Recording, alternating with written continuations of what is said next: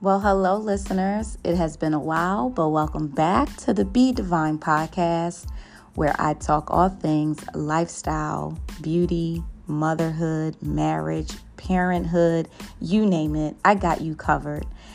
This episode is all about remaining consistent when real life be life in. So first things first, let me tap this mic. Is this thing on? It is good. Welcome to December, y'all. This is the Friday of the year when our work slows down in order to celebrate everything we've accomplished in 2022. That means we're heading to parties. We're getting together with friends and families. We're exchanging gifts and eating really good food. And I'm truly just excited about celebrating the year because it has been one, okay? But I'm also reflecting.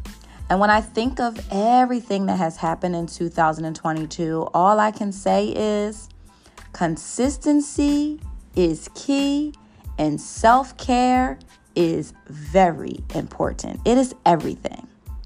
So I'm sure you've heard the phrases over your life. Consistency is key. Make sure you're taking care of yourself. This, that, and the third. But you know that it means to keep putting one foot in front of the other to attain your goals, no matter if you're tired, having a day off, or you just plain don't feel like it.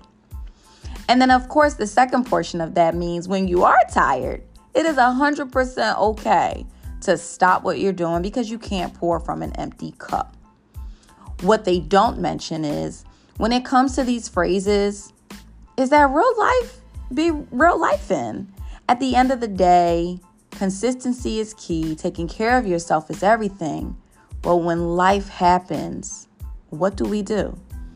It's not just a lazy day that may hit you, but the dreaded pile on when anything bad or unforeseen that could possibly happens to you. What do? Having been there once or twice or 3 times in my life, I would say focus. I would say when life gives you lemons and those lemons crash into your goals, focus on staying afloat. As mentioned, I've been there before, especially in 2022. 2022 was no exception, which is why I truly apologize for you all just now getting this, in a sense, relaunched podcast. You may have noticed that it's been a while since I've posted on social media consistently, posted to my blog, Be Divine, as well as the podcast. You might ask why. Well, the past 8 months have been some of the hardest of my life. They've driven me to a lot of personal and family growth, sure, but that growth kicked my butt. Some of you already know my experience, as in March 2022, I attended the Refresh 22 retreat, and I shared details with you all on my Be Divine blog. I can honestly say being around such interesting, welcoming, authentic, and compassionate women gave me the momentum I needed to power through this past year. I left the retreat feeling refreshed, knowing where to focus. So perhaps I would say to stay consistent, you should both focus and find support, even if it's a retreat with good people with a listening ear. After leaving the retreat, I was invigorated and ready to focus on rest. That's right. So I know I stated focus, but I didn't say specifically what you had to focus on. And I think that is the key here. The goal is for you to focus, but those specifics is what you would have to fine tune. I was determined to be consistent.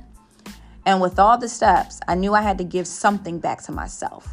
I didn't crawl under a rock for 2022.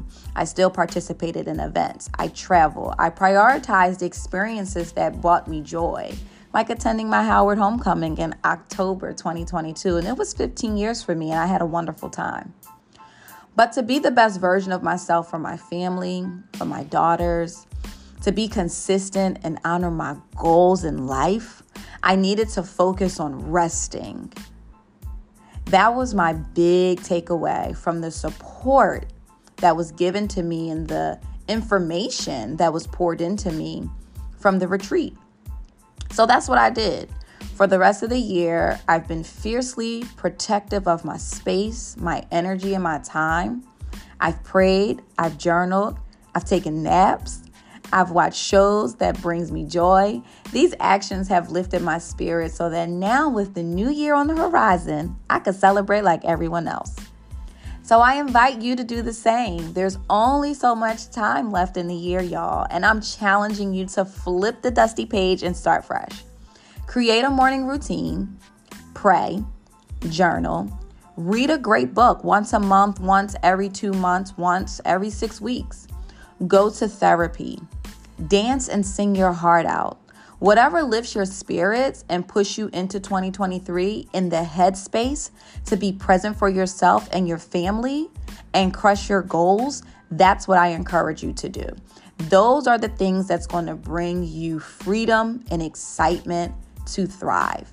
And remember, you are not alone. I'll be doing it too. Peace, love, and be divine.